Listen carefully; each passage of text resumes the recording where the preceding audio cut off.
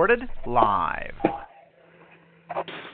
Well, hello, folks. We're back from the holidays, and, it's about the 8th of January, and we're feeling good. We've had a good vacation. Both Dr. Garcia, my friendly co-author and co-host here, had a few days off over the holidays, and I did too. And we had a wonderful time with my wife's grandbabies. They're mine too, I guess, but they're her kids that are having the grandbabies here in San Antonio, and we have about 4 of them now. And so it was great. They're from age 6 on down to about age 2 months or so.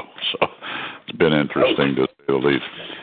Anyway, I want all of you to know that we're back, and we'll probably be doing this every couple of weeks, like we've been doing, unless something comes up. So, make plans to either join us live here on TalkShoe.com. If you go there, you'll see the Utopia Wellness Hour come up at about this time every 2 weeks. We do it on Thursday at 1 p.m. Eastern Standard Time, or Eastern Daylight, whatever it is, which is, of course, my time. It's noon here in Texas, and about 10 a.m. out on the West Coast, so everybody can kind of listen in. If you get on the call with us, go to TalkShoe.com and just sign in. It's pretty easy to do. You can ask us questions here while we're talking, and we'll be glad to answer them. And it's pretty easy. You just type the question in, and eventually we get around to answering it live here and maybe have a little discussion with you about it. So that's just something to look forward to in a couple of weeks. Try and join us live on this thing and see how it works. Those of you listening to this as a recording, we're glad to have you. And my name is Bill Henderson. I'm just an author. I don't have any letters after my name except MBA, which doesn't have much to do with cancer. But Dr. Wellness, who is on here with me, is Dr. Carlos Garcia. He's my co-author in the book Cancer Free, in the 4th edition of that book, and we both hope you can read the book. You can get copies of it several different ways on the Internet, certainly my website, beatingcancergently.com, hyphens between the words, or you can go to Dr. Garcia's website, utopiawellness.com. You'll find lots of information there, and, we'd be glad to share it with you. And as he'll describe to you, he does free consultations with people every week, and you can get one of those by calling his office, and we'll give you the phone number here shortly. But before we get on here with this discussion, I think my friend Dr. Garcia has a message for you. Doc? Bill, good to be on the air again with you, and I'm glad that your holidays went well. So, folks, the intention of this talk show is for information and educational purposes only. Any medical advice given on the show or read on either Bill Henderson's website, which is beating-cancer-gently.com, or Utopia Wellness's website, which is utopiawellness.com, should not be substituted for an actual visit with a medical provider. Since definite diagnosis and treatment are not offered, there is no doctor-patient relationship. We strongly encourage any information you receive and or perceive applicable to your situation from the show be discussed with your personal medical provider to determine what is best for you, or to contact Dr. Garcia at 727-799-9060 to schedule a free, non-obligatory cancer consultation. Bill, back to you. Hey, yeah. I sure feel a lot better. You kind of covered our tushes there, and we appreciate that. I wanted to share with you a question that came up on my website, actually, where people leave comments and so on, and they kind of addressed it to both you and me, this particular guy, and I'll share a little bit of his message with you and see if you have an opinion here on what he's asking us, because mine is pretty ill-informed about this subject. he says, I was diagnosed with a 4-centimeter tubulovillous adenoma, whatever the heck that is, in the hepatic flexure.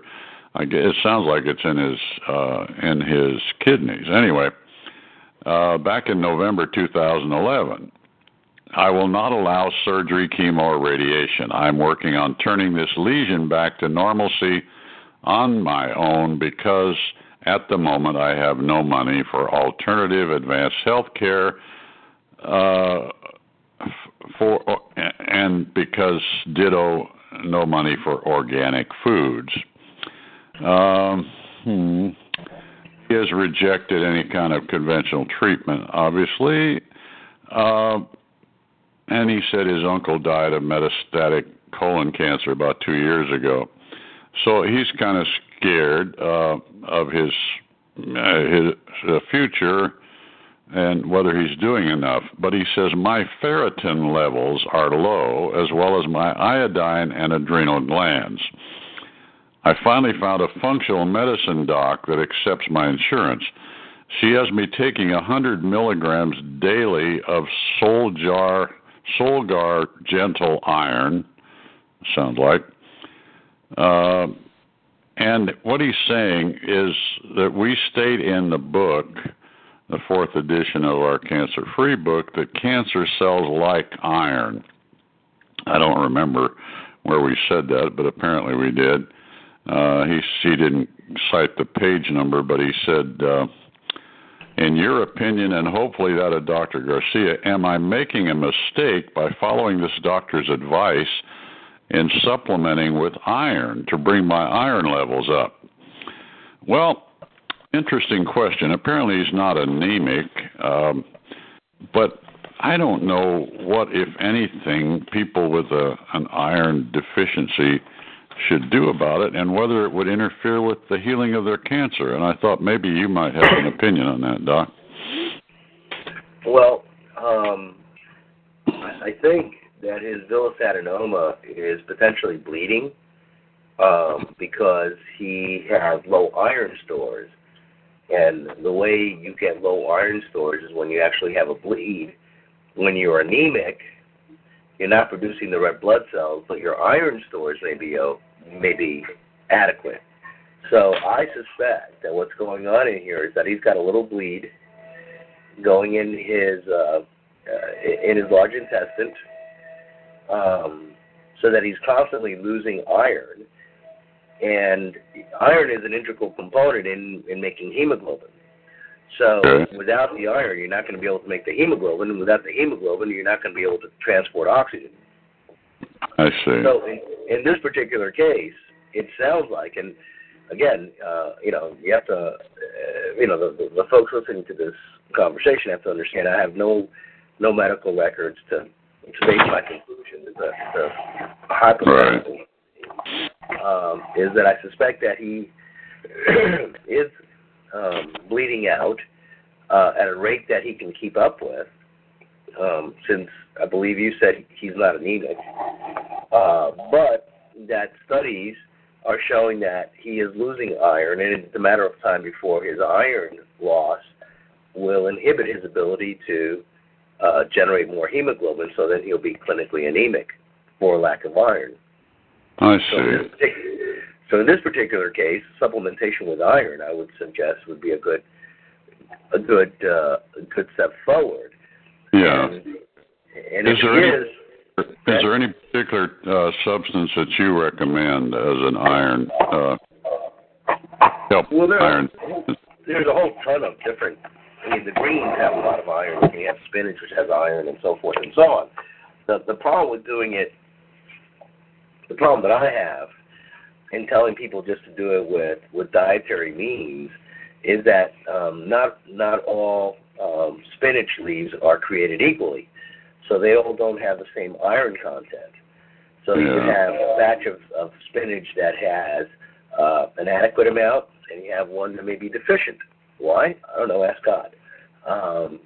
And so at this particular reason, at that particular point, what you're better off is taking a supplement, an iron supplement that has a specific amount of or a known quantity of iron, so that you can follow the ferritin levels and move on. I'm sure that the doctor has done what they call a guaiac test. A guaiac test is when they take a stool sample and they see whether or not there's blood content inside the fecal matter. I suspect that the guaiac test will be positive, which means that he's leaking out iron, and that's why he needs a supplement. Now, when people don't have an iron deficiency, but have cancer and are anemic, a lot of the doctors just knee-jerkly, reflexively think that if you're anemic, it's because you're missing iron, and that's not true. And so for the person who has adequate iron stores, as shown by blood tests, then if you are put on iron supplements, iron will clog up, in my opinion, your liver functions and make your liver that much more sluggish. It'll add a burden to your liver, which is why I don't put patients who have cancer, who are anemic, but have no iron deficiency on iron. Okay. So you've got to look at the source of the anemia, and then you have to look at whether iron is actually lowered or appropriate. Yeah, I hear you. So is the best way to test the iron level? Is it this ferritin in the blood test? Yeah, there's like 2 or 3 different tests that you do in the blood to figure out what the iron levels are. Yeah. And then based on that, if they're low, then you need iron supplementation. And again, from my vantage point, I mean, the standards that I'm held to are slightly higher than the standards you're held to. Yeah. And so for me, it's just much easier for me to say, look, this is a quantity. I know you can have all the spinach in the world, but on top of your spinach, take some of this, because in, say, 2 weeks, we'll do another ferritin, transferritin levels, and so forth and so on, and we'll see how you're doing. So when your levels get up to a right amount, then we can stop the pharmaceutical grade supplementation and continue it with diet and follow you up. I suspect that his villainous adenoma is leaking, and that one of the things that he should consider is allowing someone to scope him and to cauterize whatever may be leaking, if it is that it's visible. So sometimes you can be leaking, but you won't be able to see it because it's such a small trickle that when you get in there, you won't be able to see it. It's not like a gusher. It's not. There's no little flag out there saying, "Here, I'm bleeding from right here. Come cauterize me." Right. The leaking is from the kidneys. Is that right in this case? No. I suspect that his adenoma is got a perforation of some sort.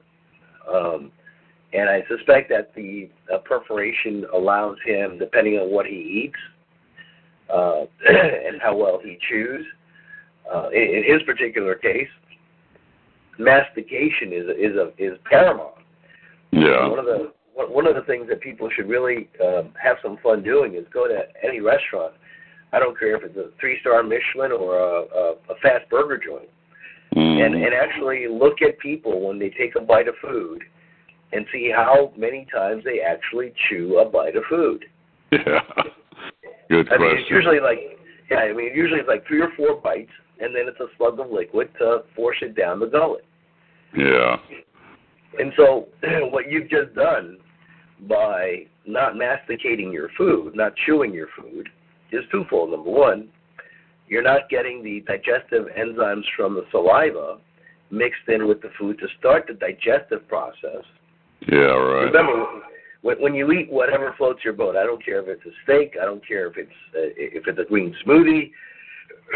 So if you take a blood sample right after you eat, we're not going to find that floating in your body. We're not going to see a little T-bone floating inside your red blood, in your serum, to say, oh, you had T-bone last night. Everything has to be broken down to molecules. That's the whole process of the digestive tract, is to break things down to molecules which are then absorbed and used for either building blocks or energy in our bodies. And, of course, whatever it is that absorbed goes out as waste. So everything has to be broken down from, if you will, the steak down to the molecule, or from the leaf down to the molecule. And that starts with the teeth. So this man or lady should be chewing his or her food at least 25 to 30 times each mouthful. Yeah. And he shouldn't be stuffing his mouth like it's the last meal on earth. Yeah, I hear you. Take a small amount of bites, small food. Look, I always told my kids, if the food gets up and starts walking away, perhaps we shouldn't be eating it.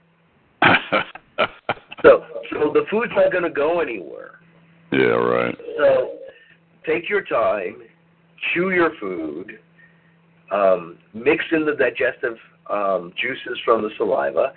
Your stomach is going to have to work less, which further breaks down the process, which now means that the pancreas is going to have to work less. Your liver is going to have to work less. The process is smooth. It's facilitated. You're going to be absorbing better nutrients. And in this particular case, since the particles are better broken down if you masticate each small bite between 25 and 30 times before you swallow it. Yeah. If you do that, then by the time that it gets to the large intestine where he's having his problems, then the food's all going to be sort of like a like plaster, with very few of any sharp edges, and hopefully not irritating that frail tissue, causing an irritation, which results in a trickle bleed from time to time. I see. Interesting. You know, you reminded me of something I read quite a while ago about a study done, I think it was back around the 1950s or so, you know, where they discovered, you know, how important this was, what you're talking about, masticating your food, if you will, and chewing it many times and so on. And a lot of people apparently got this information somehow. It must have been over the radio back then, I don't know. But anyway, everybody was urging people to chew 100 to 120 times before they swallow anything. And everybody was going bonkers about chewing, you know, way longer than necessary. But you're right. The chewing is usually almost non-existent. You know, we take a bite of food and bam, you know, it's gone, and our body has to try and handle this stuff that we're swallowing almost whole, you know, a lot of it. So, yeah, there's obviously extremes that people were adopting back then, you know, where they were chewing for the same bite for a couple of minutes before they swallowed it, and that didn't quite work out. So, yeah, there's a nice, as usual, a nice moderate compromise here of chewing enough, and I like the 20 to 25, 30 times, whatever. And particularly with things like steak and so on that, you know, are particularly hard to digest anyway. And if you don't chew them enough, man, your body takes a lot of strain trying to handle this stuff. Any other comments on that, Doc? No, I mean, that's, I think that, and the other comment here is this, and I had the same issue. Not the iron, but I had an issue with a very nice man yesterday on the phone, which is when you go to a doctor and you don't understand what is being conveyed to you. Yeah. What you should really do is ask the doctor to explain it to you in layman's terms. Yeah, I hear you. In his case, it's like, okay, Dr. Smith, I don't know what the doctor's name is, I've heard that iron, when you've got potentially a cancer, is a bad thing. Can you please explain this to me? And the answer is no. Or if he doesn't know the answer, look it up, have a conversation about it. If you get if you will, caught off guard. I've got to take iron, and you're not sure. You look it up. You call back the office, and you try to get an education. You're paying people good money to provide a service. Part of a service, if we're talking plumbing, and what the plumber tells me just doesn't sound intuitive, I go to the plumber and I say, it's not making any sense to me. Explain it to me.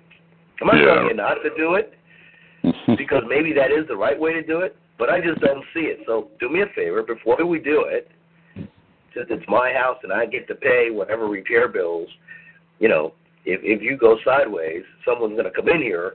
I'm certainly not going to sue you for his labor, because it's going to cost me more than I'm going to get out of it. So before you do it, what is it that you're going to do, and why is it that you have to do it this way, since it's counterintuitive for me? Yeah, really. Well, that's very, very good advice, and I hope everybody learns from that, hey, the doc is required. You're paying him for this. He's required to communicate with you, he or she, and if they're not communicating with you, and they don't seem to have time or whatever, tell them, hey, I either need you to explain this to me in ways that I can understand what we're talking about here, or I'm going to find somebody else. I don't know, that may not affect them much at all if they're spending the 2 or 3 minutes that most of them spend with their patients. That's because the patient allows them to do that. Yeah, you got it. Yeah, I agree. I mean, if the patients don't leave the room and everything comes to a grinding halt, then the doctor's going to have to deal with the issue.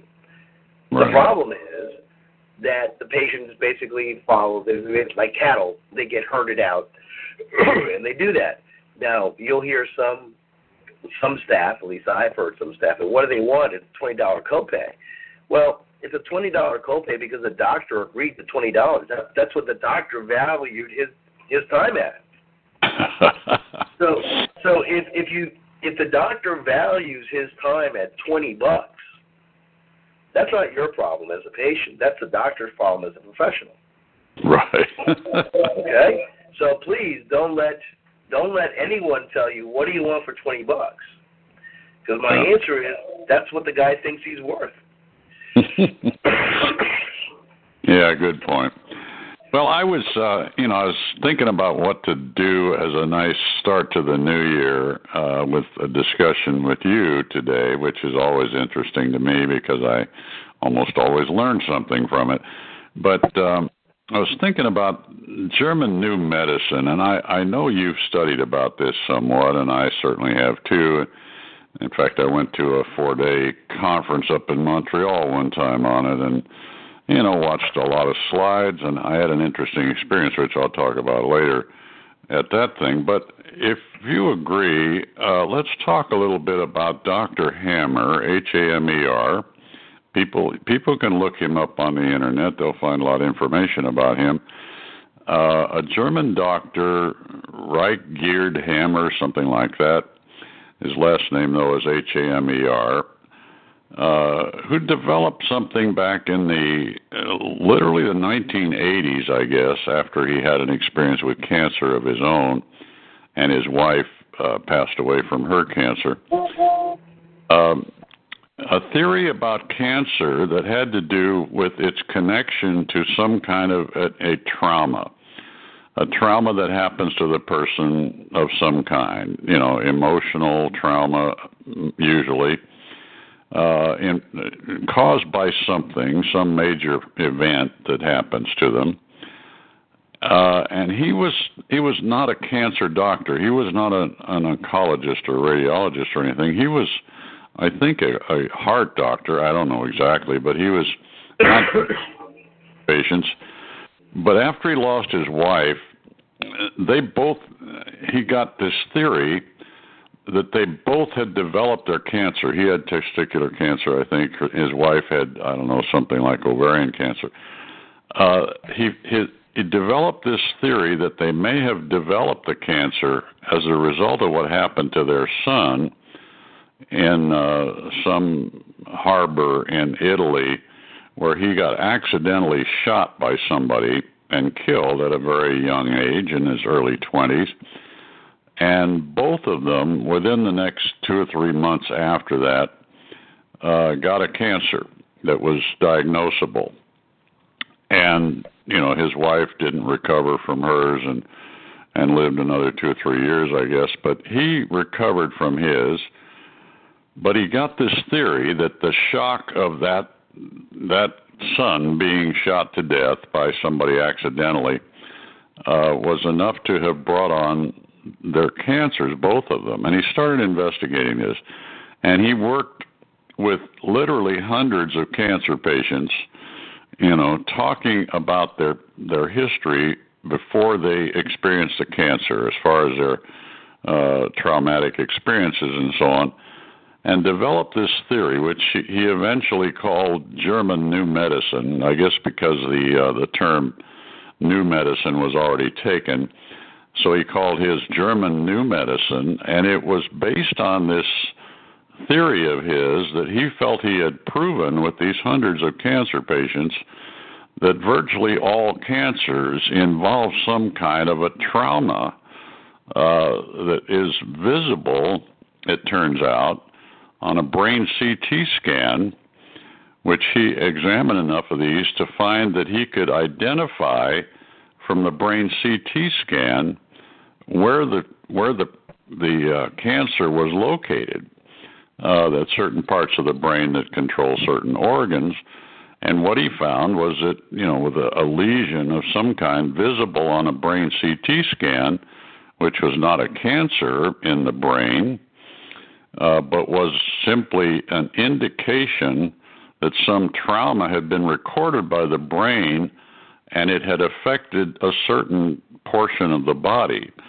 And he was able to, pretty much tell, in fact, he did some experiments with people that he never saw, where he took their brain CT scan and diagnosed from that, what they had, and he was pretty accurate. I remember hearing about one where he discovered 4 or 5 things in a guy he'd never seen before, as far as diabetes and cancer and on, from his brain CT scan, and he was correct, apparently. So, I'm just trying to summarize a little bit of Dr. Hammer's history, and he went through, I don't know, 45, 50 years, I don't know how long exactly, I counted, but maybe 30 years or something, seeing lots of cancer patients in Europe who came to him because they had heard about this theory that he had developed and was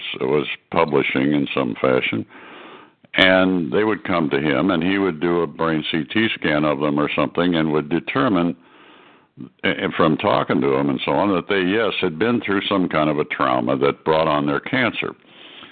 And he was able to help them, get over a lot of the cancers by understanding this, dealing with it, and so on. It was a very interesting theory, German New Medicine. He was put in jail a couple of times in France once. He was living in Spain at the time. He'd moved from Germany when he got pressured there by the conventional cancer system.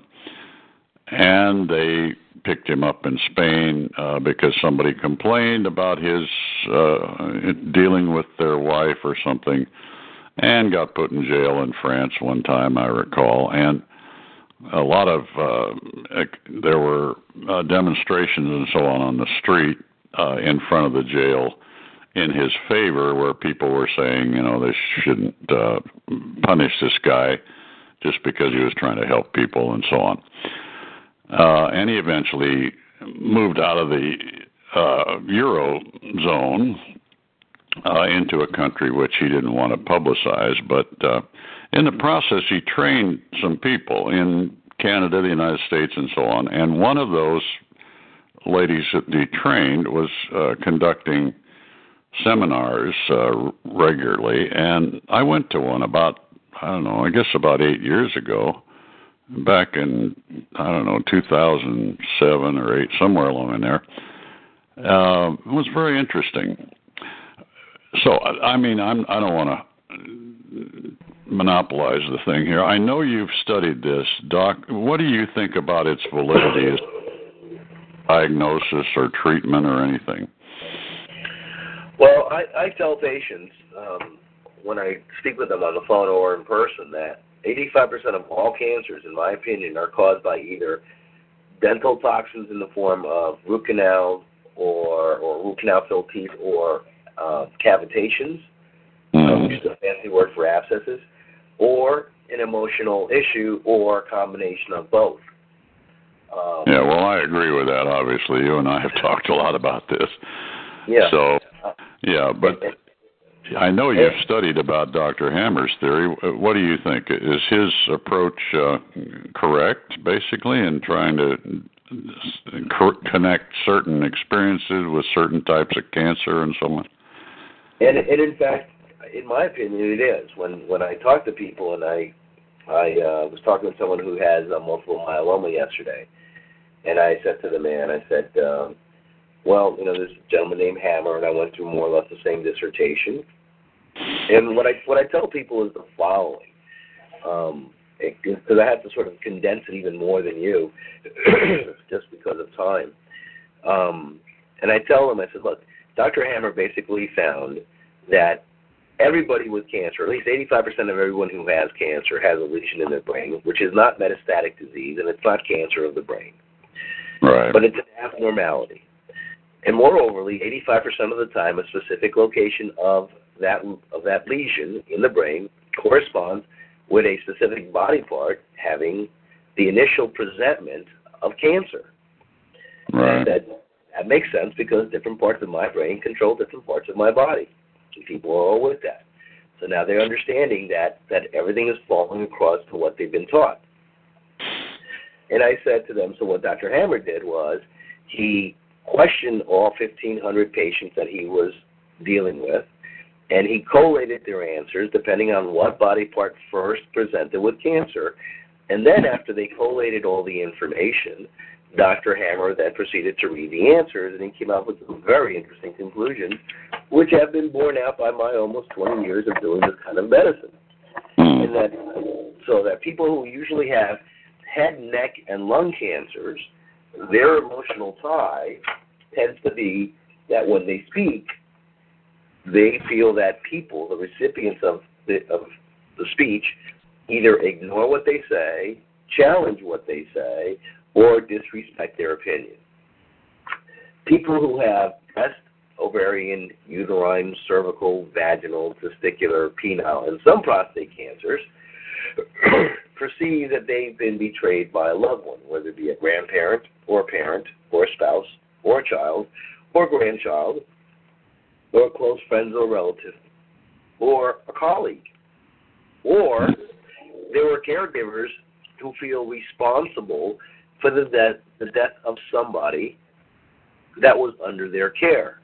Something to the effect of, geez, if I'd have given him this supplement, perhaps he'd still be alive today. Had I known about that, or should I have done it this way? Maybe if I hadn't done this. They drive themselves crazy trying to play God or goddess.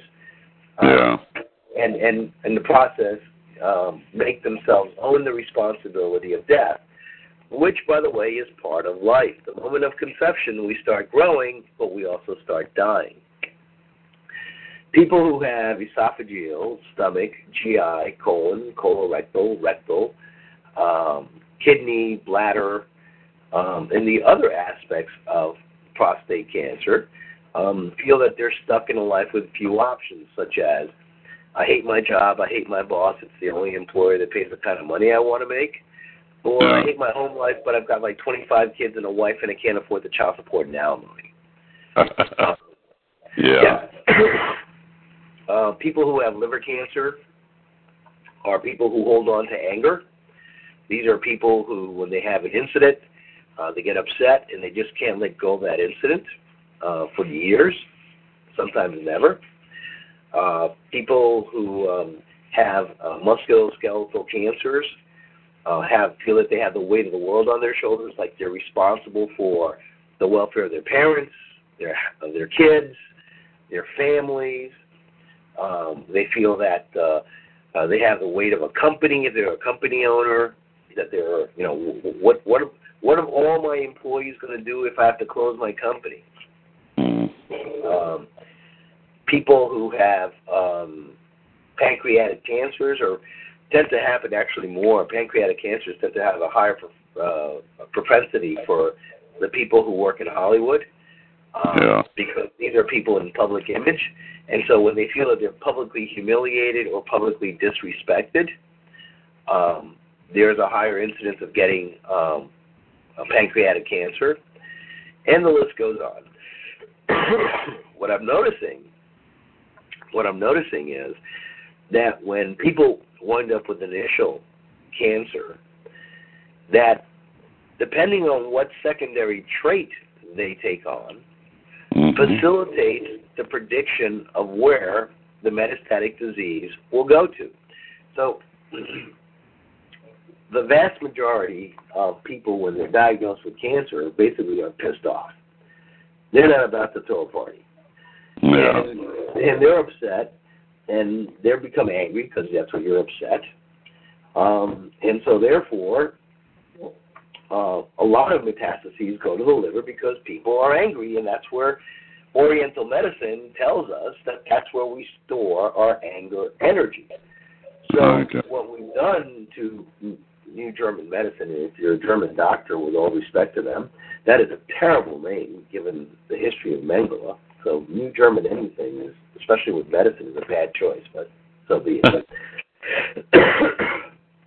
So when you have people that are holding on to anger, or people who feel that what's my family going to do if I die of prostate cancer, it becomes easier to understand where the metastases are most likely going to go. And it seems to be correlating quite well. Now, there are two more issues about what Hammer came up with. Yeah. The less severe the incident, the more you need to look at because the time frame for this incident is usually not when you're born. The time frame for the incident is anywhere from 3 years before you first diagnosed with cancer to 3 months. Right. 3 months is a more severe case. In other words, like in his case, the death of his son. Therefore, with the death of his son, that's very traumatic, and so you would expect the cancer to show up within 3 months.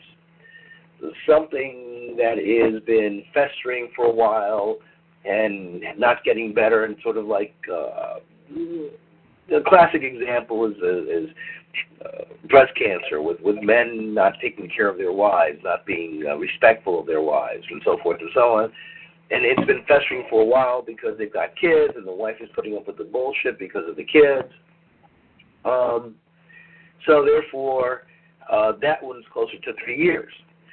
If it's in the case of the body, if something happens on the right side of the body, such as right breast cancer, it's usually associated with a male figure. And that's true 85% of the time. If it's left breast cancer, it's usually associated with a female. And that's been true 85% of the time.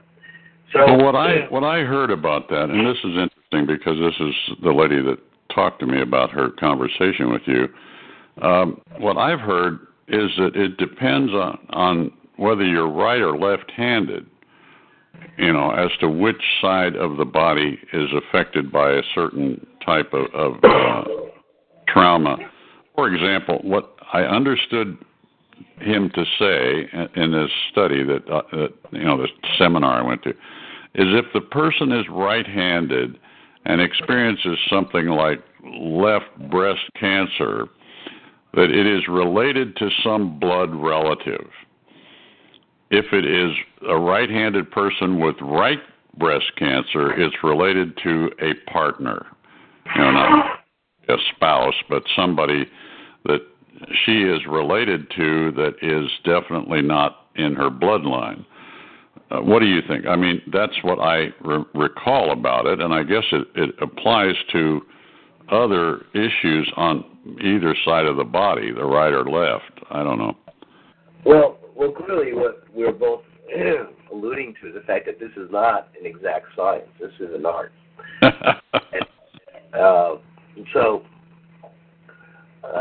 The reality here is that you need to, in my opinion, 100% of medicine is being right 85% of the time, because 15% of the people just are in their own little universe, if you will. Things just don't apply. So for the folks out there, realize that this is an art. It's not necessarily a science. In fact, it isn't a science. And what I use it for is to hone in on what are the potential causes, the root causes of people getting cancer. Because, yeah, you got breast cancer, but you didn't get breast cancer because you had breasts. You got breast cancer for a reason. Right. And that's what we have to get a hold of. Because, again, if you go back to World Life's work, World Life proved to my satisfaction that there are only 2 viruses that cause cancer. So if there are only 2 viruses that cause all of the cancers that we know of, then why the heck does it present the way it does? Yeah. I mean, think of it. You get the flu, it's upper respiratory. It'll affect either your eyes and or your sinuses and or your upper respiratory system and or your lungs. So it always does that. It may start with your lungs and work to the eyes. It may start in your eyes and work to the lungs. Who cares? It's the same pretty much little area. But cancer is kind of crazy. You got prostate, you got bone, you got muscle, you got lung, you got liver. So you've got all sorts of organs except the heart. I've never heard of heart cancer. No. That's because it's too well oxygenated, proving that Otto Warburg, in my opinion, was right. Right. So you've got all these different presentments, and my question for 10 years, which is why I like Hammer, because he answered the questions, at least to my satisfaction, was what makes somebody's lung susceptible to cancer and another person's breast susceptible to cancer, or another person has his liver? I don't understand it. And so when you start looking at Hammer's work and you start integrating the emotional components associated with all these issues, then my theory is that, yes, there's some sort of psychological issue that traumatizes a specific part of the brain that then causes that organ that is managed by that part of the brain to become acidic. Mm-hmm. As that organ becomes acidic by either decreasing the blood flow or what have you to that organ, again, traditional doctors start looking at gross changes. We're not talking gross changes. We're talking microscopic changes, subtle changes. So as you get these organs to have less blood flow and become more acidic, as you become acidic, your immune system becomes compromised. Now, I've stated many times that every day, everybody is attacked with cancer. Even when you've got cancer, you're still being attacked by cancer. That's right. Every day. Right. And so there's no magic wand that comes across and says, well, you've already got cancer, so we're not going to come here. No, it'll still come to you every day. Right. So we're constantly being attacked, and our immune system does a phenomenal job of preventing it from taking hold. Right. The deal here is when that organ is acidified, your immune system can't protect you, then cancer establishes a beachhead, and then you wind up with what we call cancer. And that made sense to me. It may not make sense to anybody else in the universe, but that's everybody else's problem. Because nobody else has got a theory as to why you get cancer. And if you don't believe me, makes good sense to me. I mean, literally, as I think you know, I run in every day to a scenario of cancer that goes something like this. The person has had dental toxin issues for decades. Okay, they're in their 50s, 60s, whatever, and they've had their teeth, worked on with root canals and what have you. And their immune system has been kind of handling this toxic load coming out of their mouth. And then they go through a stressful period of their life, okay? It can be a trauma of some kind, like Dr. Hammer's talking about, or it can be a long period of stress where they're helping trying to help a relative that they lose, that they're very close to, or they lose a child, they go through a difficult divorce, it goes on for months, whatever. The combination of those two do two things that you just mentioned. They both cause acidity in the body, and you got to be acid or you don't get cancer, as you know. Your body fluids have to be acids for some reason. But they also, both of those, weaken the immune system. And combined together, they seem to be enough for most people to experience a cancer that exceeds the body's ability to handle it. And that's what cancer is, obviously. I wanted to share one experience I had with the hammer theory up in Montreal. It was kind of interesting because I told the people in my newsletter and so on that I was going up there, to study this German New Medicine for about 4 days at this seminar. And while I was there, this lady conducting it was quite knowledgeable. She'd been trained by Dr. Hammer and had done a lot of these seminars, and she was showing us a lot of, pictures of the brain CT scans, how they look, and the different organs that were affected and so on. And while I was there, one of my coaching clients sent me a DVD, basically a computer disc with his wife's brain CT scan on it. And I'd offered, to try and get it evaluated if I could by the gal running this seminar. So he sent it to me. And, of course, his wife had already been diagnosed and so on, and the cancer was being treated and what have you. And I didn't tell this gal conducting a seminar or anything about her cancer. I just said I had something I wanted her to look at. So we had dinner together, and I put it in my computer, in my little laptop, and showed her the brain CT scan. And in about 2 minutes, she went through it and found that the gal had a cancer on her right thigh, a cancer of some type, on her right thigh, and that turned out to be exactly correct, okay? And the only thing she was looking at was the brain CT scan of this woman. So it was kind of interesting, that experience. It sort of convinced me that he's on to something. It's not going to help 100% of the time for people, to make sure they know exactly why this happened, because even Hammer, I think, as you indicated, thinks it's probably 85% or something like that, where this is the type of thing that's involved. But it's interesting. If you understand this, you at least maybe know what you need to do to change your environment in order for the trauma or the shocks that cause this to not continue, if it's possible.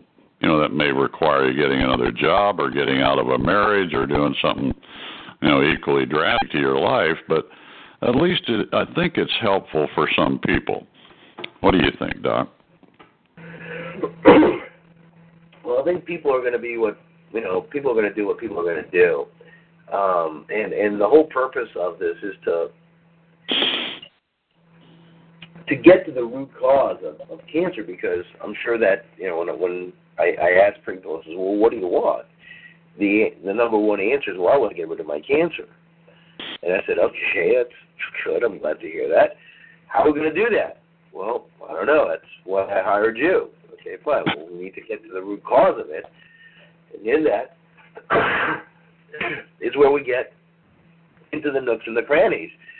Because people, the one thing that you really don't want cancer to be is genetic. If your cancer is genetic, then you are screwed every possible way. This is why. Fortunately, I reiterate, fortunately, there is no drug yet, I'm sure, because someone's working on it, to tinker with your genes, with your DNA, with your chromosomes. Yeah.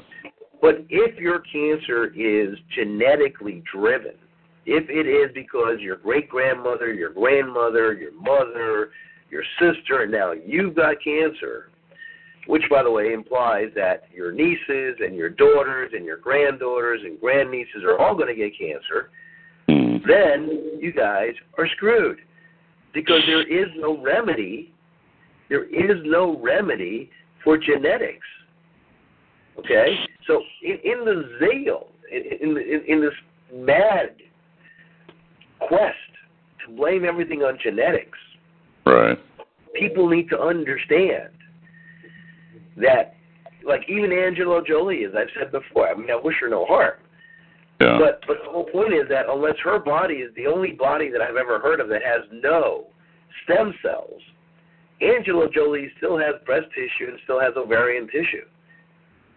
So if her goal was to cut out every piece of feminine organ to avoid ovarian cancer and breast cancer, then the advice that she's been given is sorely misunderstood or poorly thought out, because that means that it's all genetics.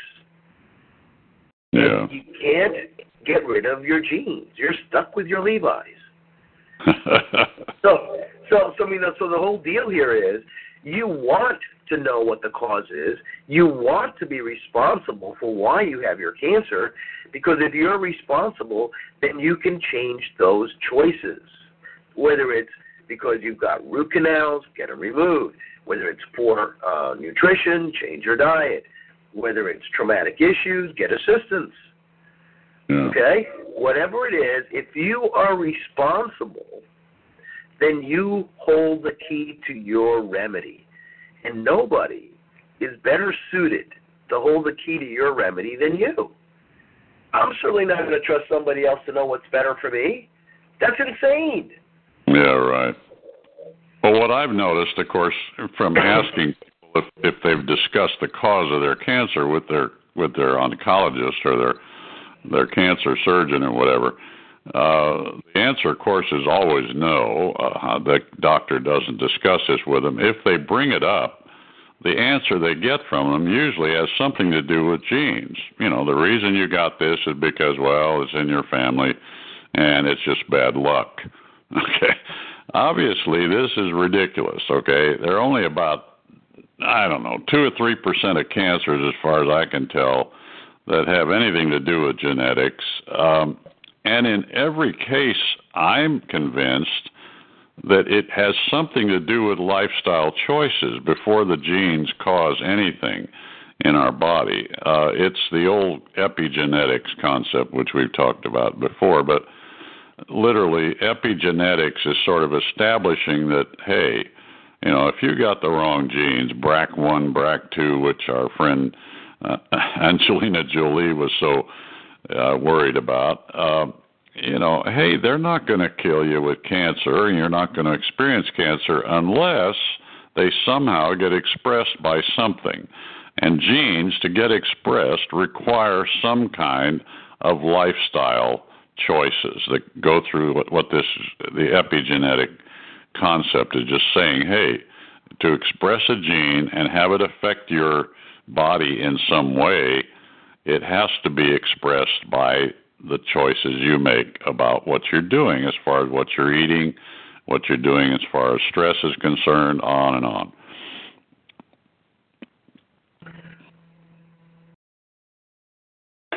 What do you think, Doc?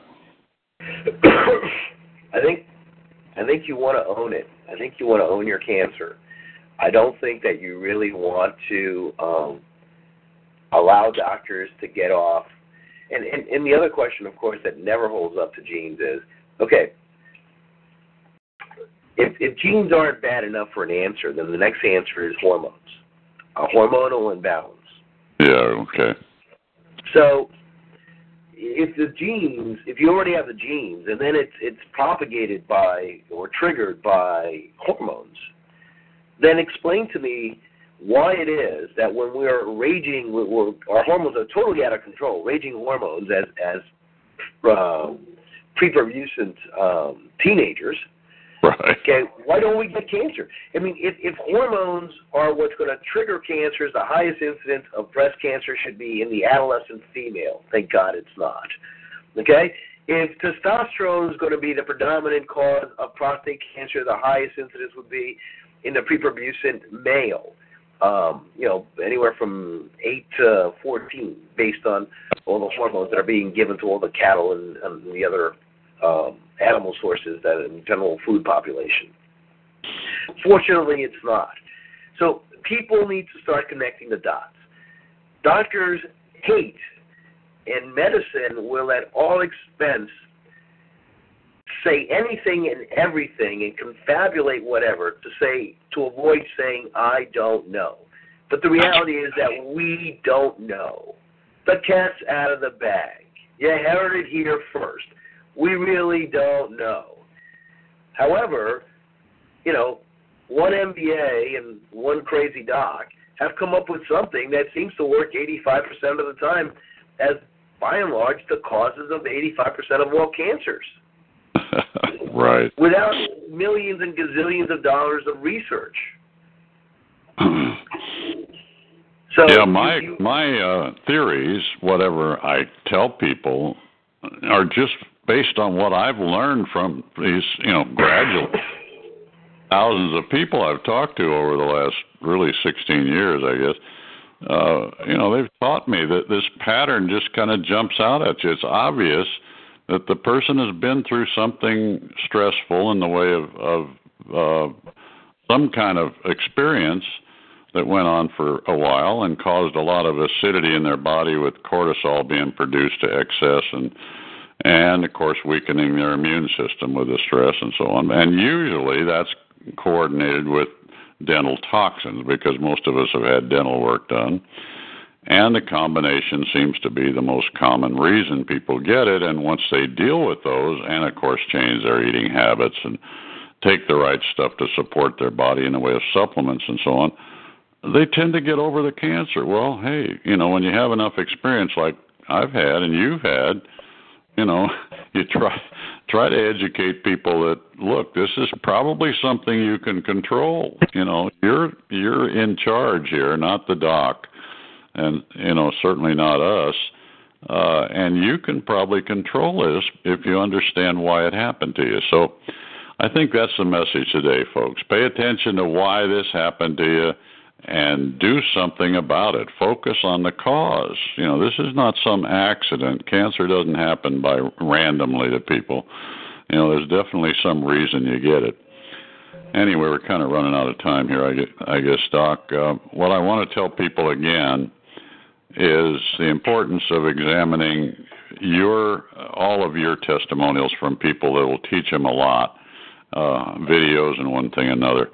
All they need to do is go to your website, utopiawellness.com is the name of the website. Take a look at that. You'll find it easy to access a lot of the testimonials from people who have been healed, or at least gotten the healing process started at Dr. Garcia's Utopia Wellness Clinic in Oldsmar, Florida, which is near Tampa. So, hey, I recommend people go there if they need some kind of help with getting started on healing the cancer. So you're doing a great service, Doc, and I appreciate it. And, we'll do this again in a couple of weeks. But in the meantime, give your bride a hug for us, and I'll give Terry one. Perfect. Well, for those of you who are going to be diagnosed with this word called cancer, you will freak out. Okay. Once you stop freaking out, my recommendation is that you contact Bill Henderson. Bill is a clinically experienced, understanding, compassionate, and very well-read man. And these are the qualifications that are necessary for those seeking true healing. There's a myth out there that claims that cancer kills. However, I disagree. I think that the truth is that conventional treatments for cancer, in the form of chemo, radiation, and surgery, weaken your immune system, resulting in your inability to heal. Our bodies are programmed to heal. However, in order to do that, you need to have a systematic program in order to get that back on track. And Bill Henderson has such a program. Not a theory, but if you go to his website, you will see numerous testimonials of people just like you who put their pants on one leg at a time, who have been successful, and you too can also be successful.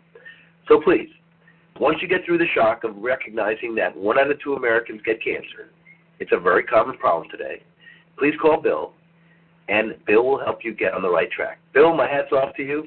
I will give Tracy a kiss and a hug from both you and Terry, and do the same for both Tracy and myself too, Terry. And of course, we thank you very much, Doc. We'll enjoy it. We'll see you in a couple of weeks, if not sooner. We look forward to it, Bill. Bye-bye now. Bye.